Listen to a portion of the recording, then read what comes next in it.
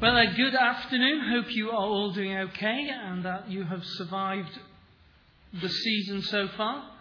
That you're not, overly stuffed with turkey and all the other stuff and all that kind of thing. That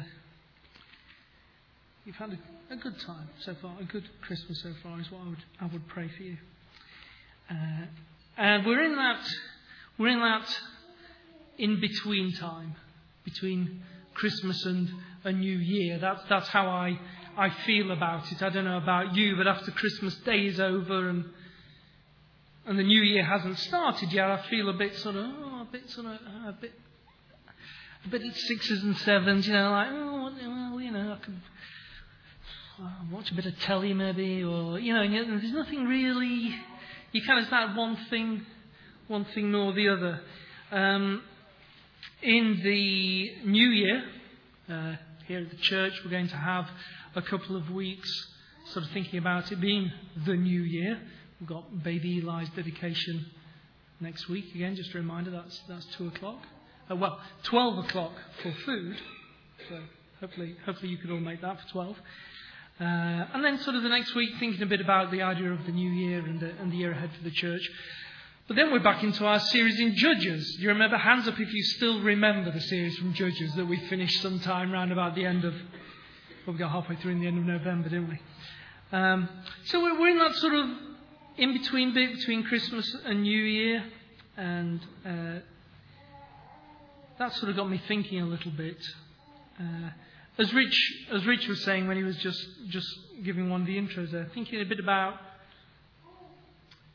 what happened next after Christmas in terms of the Bible, in terms of the Christmas story. So Jesus is born, we celebrate that, we talked about that at Carols in the Barn and when we were here on Friday. But then, what next? What happens next? Now, I don't want to give you, this is where, if it was on the TV, they'd say spoiler alert. This is not,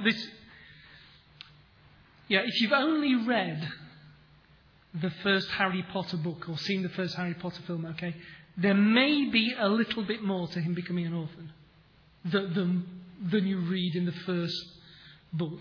If you're into Game of Thrones, when Ned Stark is beheaded, there may be a bit more going on than just one guy having his head lopped off. If you're into music and you've listened to the first 4 of Beethoven's symphonies, there may be something coming afterwards, The 5th one might be quite good. The first 4 might not tell you the whole story. Likewise, if you're drinking soft drinks and you find yourself drinking something called 6 Up, then, just hang in there. Another one might just get you there. Because when we just hear part of the story, when we just hear some of what's gone on, we don't hear the whole story. Excuse me. In the US, people have got this a phrase I find a bit irritating, but it's true. They say, don't forget the reason for the season when they're talking about Christmas. Which means don't get caught up in the busyness and all the stuff going on and forget why Christmas is taking place. The birth of Jesus is what I mean. But is that really the reason for the season? The birth of Jesus? Is that why Christmas is so important? I mean, really important. I want to suggest to you that the reason that Christmas is so important is actually Easter. That when we're getting caught up in all the secular stuff, whether it's Christmas trees and turkey or whether it's bunnies and chocolate eggs, the real reason for both, the real reason for Christmas, the importance of that is because of Easter and what happens at Easter. They're both good reasons to celebrate. They're both important things to celebrate. But the reason why we celebrate them is not the trees and the cards and the bunnies and the whatever else, daffodils, whatever else Easter is. But it's because it's part of a bigger story, part of a bigger plan. It's a bigger celebration. It's part of God's plan to save his people. So the reason we celebrate at Christmas, the reason we celebrate at Easter, the reason we celebrate at other times is because of God's plan to save his people. You cannot have Christmas without Easter. And you can't have Easter without Christmas. So we're going to think about that a little bit today, just in this in-between time, between Christmas and New Year. First of all, just the idea that the first thing I want to suggest to you that Christmas, the story of Christmas is not the beginning of the story, it's not the end of the story, it's not a story in its own right, it's a chapter in a bigger story. And the way we read it sometimes feels like that, doesn't it? It feels like we have there's a beginning and an ending, and we read about the angel coming to speak to Mary or coming to Joseph, and then it ends up where they run off to Egypt and come back and all that stuff. It feels like there's a beginning and a middle and an end, and I suppose that's true in one sense, but there is a much bigger picture. There's stuff coming actually before and afterwards. It's very popular. Think of Star Wars 4, the first film, just very confusingly by George Lucas. Star Wars 4. He didn't start with Star Wars 1. He started with Star Wars 4. Then did 5 and 6. Then went back and did 1, 2, 3. And he's now doing 7. Okay? The guy really struggles with his maths, I guess, and just how that all sort of hangs together and the orders in which numbers come. It might go up to 9. Maybe it won't. Maybe he'll do 7 and then 12 and then 9 and then 11 and then we don't know. Star Wars 4, it's a great film, but if you only watched that, you wouldn't have the whole suite, the whole story that you would get from what may be 9 films. The same is true for the Christmas story. It does stand on its own. It's often one of the first things that little children learn about Jesus, baby Jesus at Christmas time. They learn the nativity story, and that's good, and that's marvellous, and that's wonderful. But you don't have that whole story. So let's just very briefly look at that passage that Hannah read for us. That's in John chapter 3. And it starts in verse 26. Let me read it to you again, actually. So John chapter 3 starts at verse 26. Where have we gone?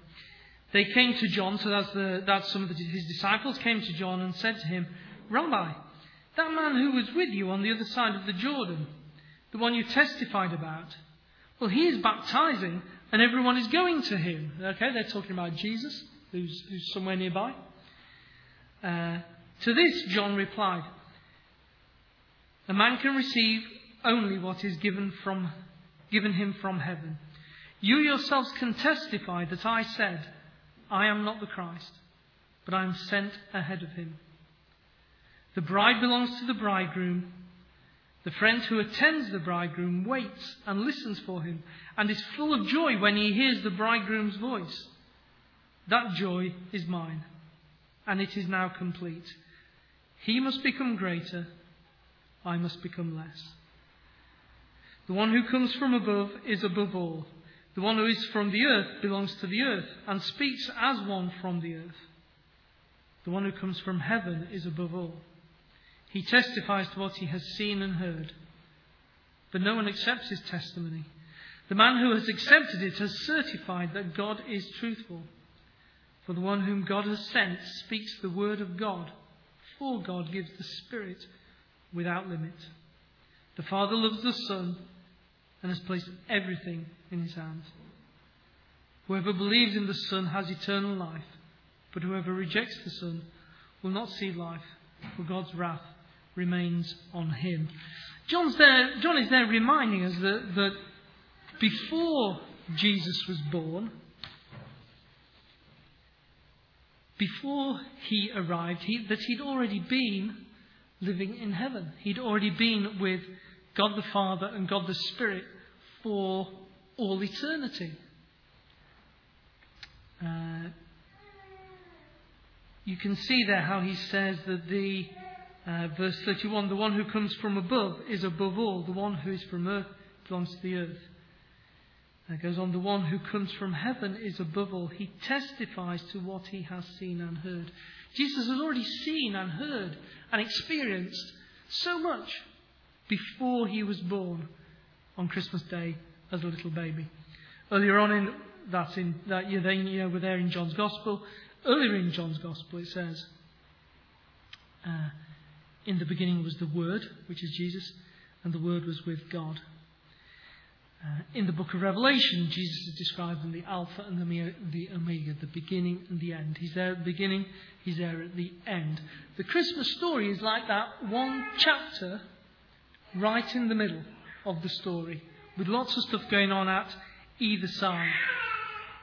It's a very important one, because it marks the beginning of Jesus' existence as someone who is both God and fully divine, but also fully human, which had not been true up to this point. He'd just been fully God.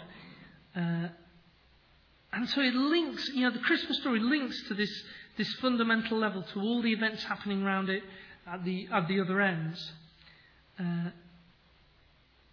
The Bible spends a lot more time recording the details of Jesus' death and his birth, that's true, but the two are inextricably linked.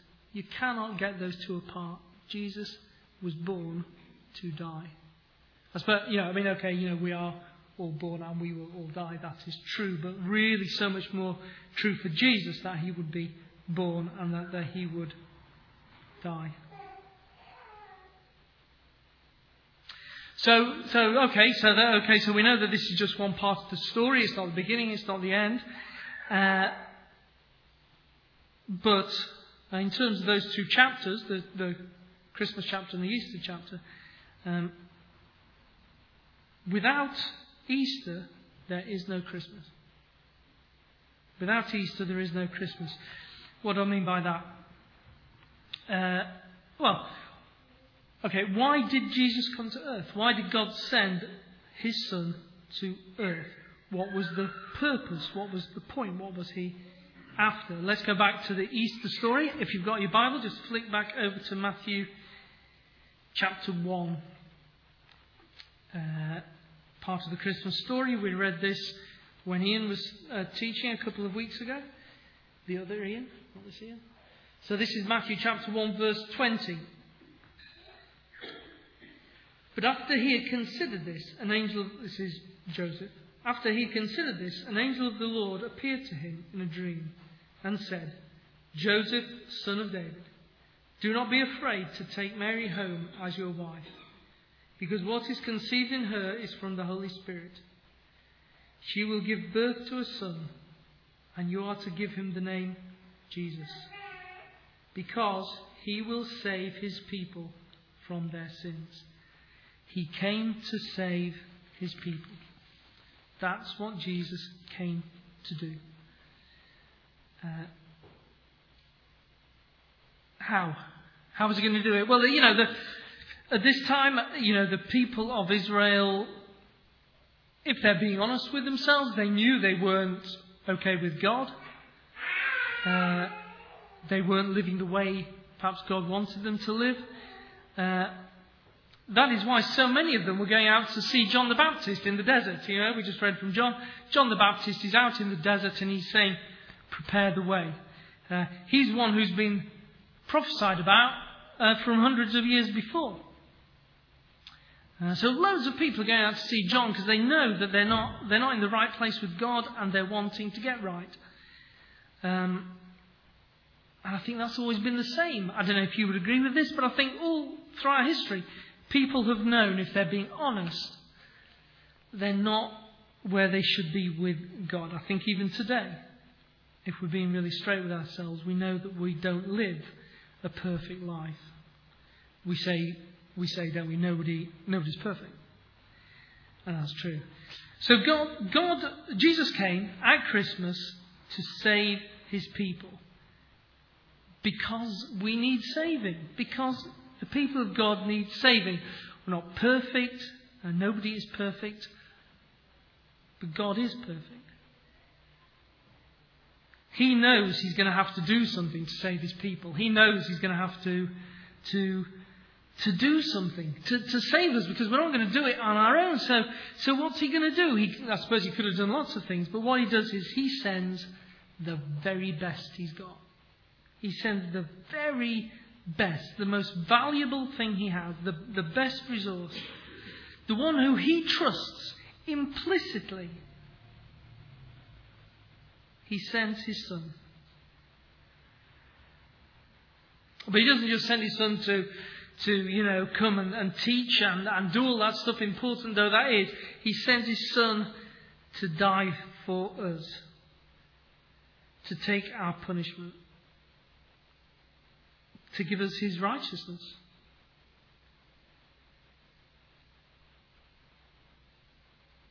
What a staggering idea.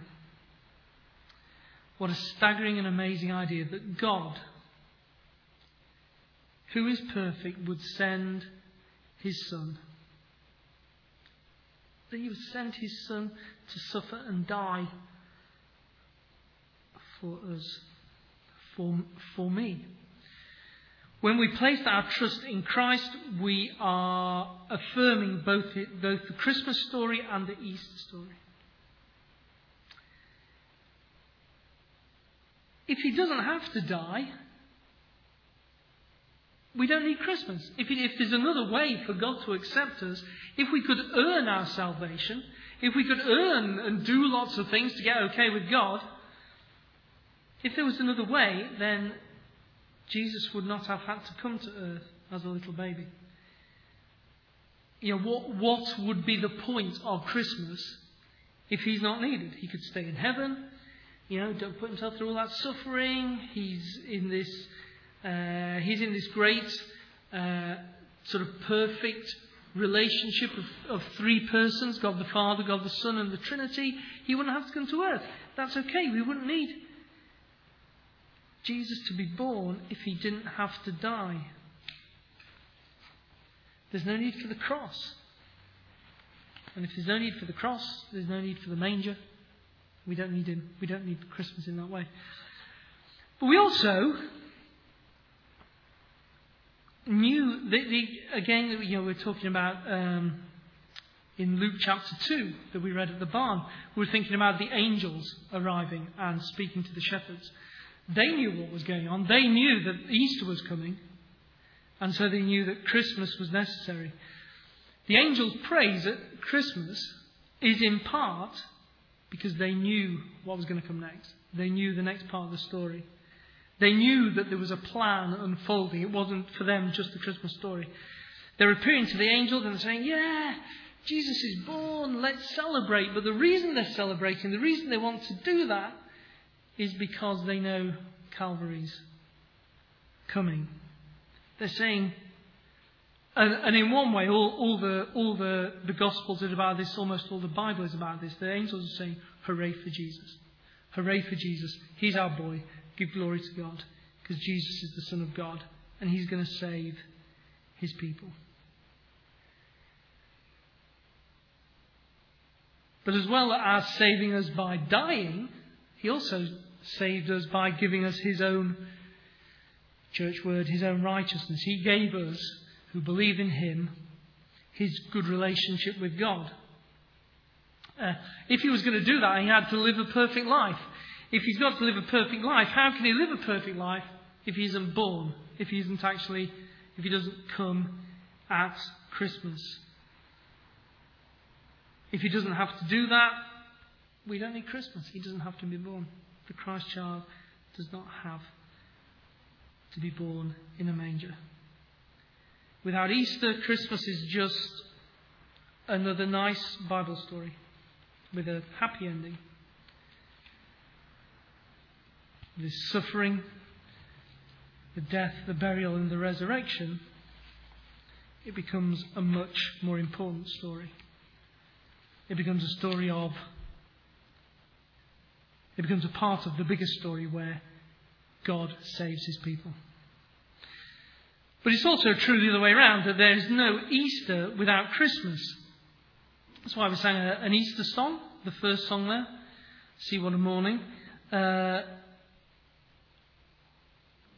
of the Iranian guys was saying to me, what would have happened if God had not chosen to send his son? What had happened if God loved his son more and the world less? And had said, forget it. They deserve it. They've got it coming. I mean, look how they are. Look how they are. Just the way in which they don't love me. They don't pay attention to me. I've sent them all the prophets. They're not listening. I've given them the law. Man, why should I send my son to die for them? Why should I put my son through that kind of torture and agony for them? They don't deserve it. It's true. The Bible says we've all fallen short of the glory of God. So what would have happened if there had been no Christmas?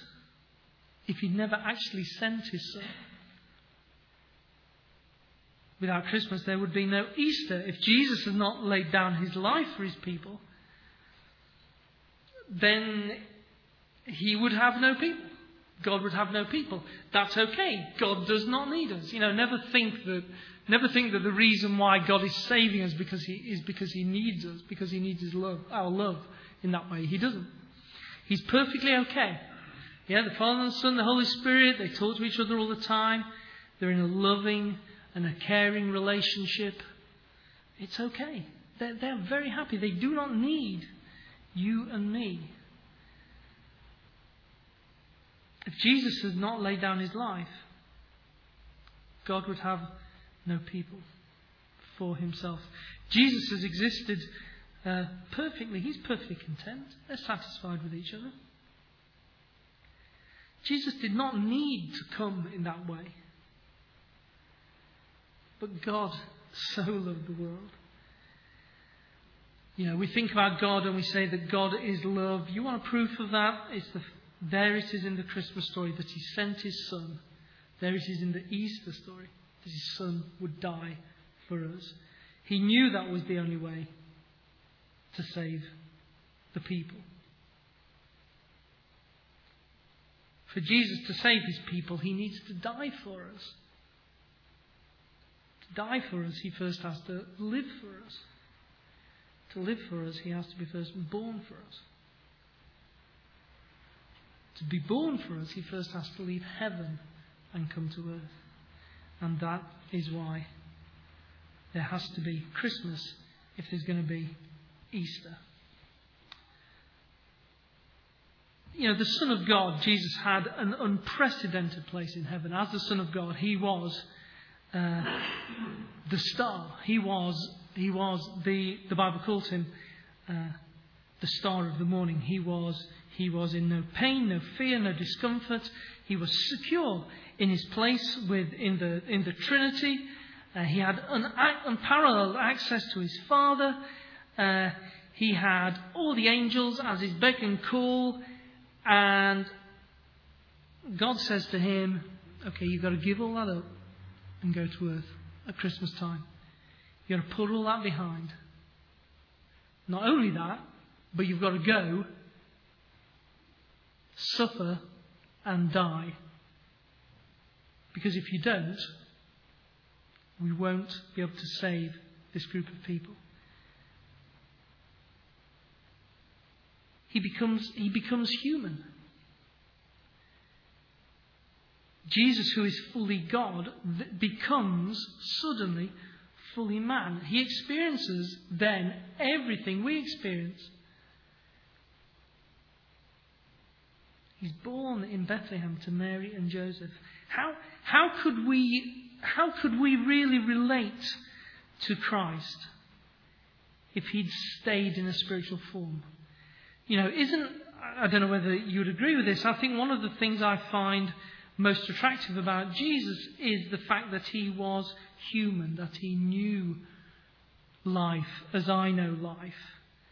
Although he suffered, I suspect, much more. Particularly when he came to the cross, he suffered 1,000 times more than I could ever suffer.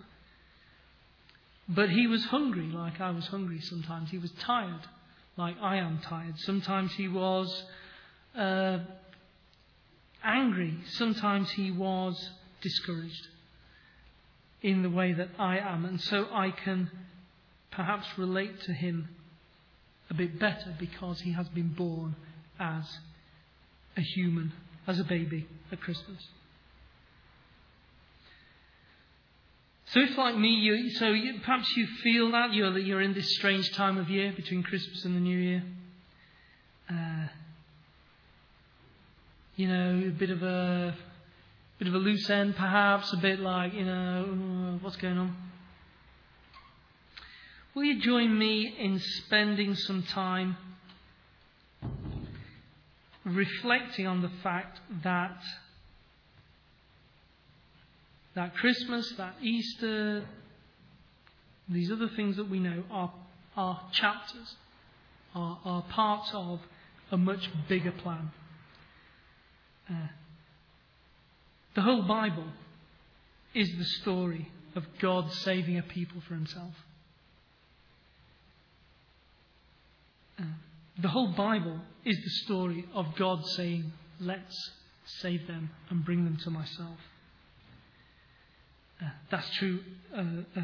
Christmas is part of that. Easter is part of that. But they only capture a part of it. They only capture a part of the whole glorious story.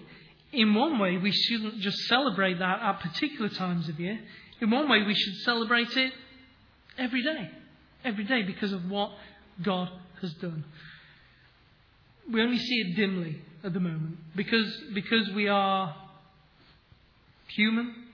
When we read the Bible and we hear what he's done, we only see it imperfectly. A bit like looking into a room that's got frosted glass. You can see the shapes, you can see what's going on, but you don't see everything. But we do see the big stuff. We do see the main things. God knows that the way to save his people, his best option, is to send his own Son to be our Saviour. Knowing what the price is, knowing that to achieve it, Christ has to become fully human, born to a human mother. Jesus has to die to save us. In order to die, he's got to be born. And so in these chapters we see the big story, the great picture. A plan to save a people for all eternity. And all the time people are saying, the angels are saying, God is saying, look at that guy Jesus. Look at my Son. He's the best. He is the greatest. He is the one who's going to do it. He's the one who's going to achieve it. He's the one who's going to pay the price. He is the one who I am then going to give everything to. Everything will come under his rule. Isn't he incredible? Isn't he perfect? What a great king. Do you know what he did? Do you know how much he suffered?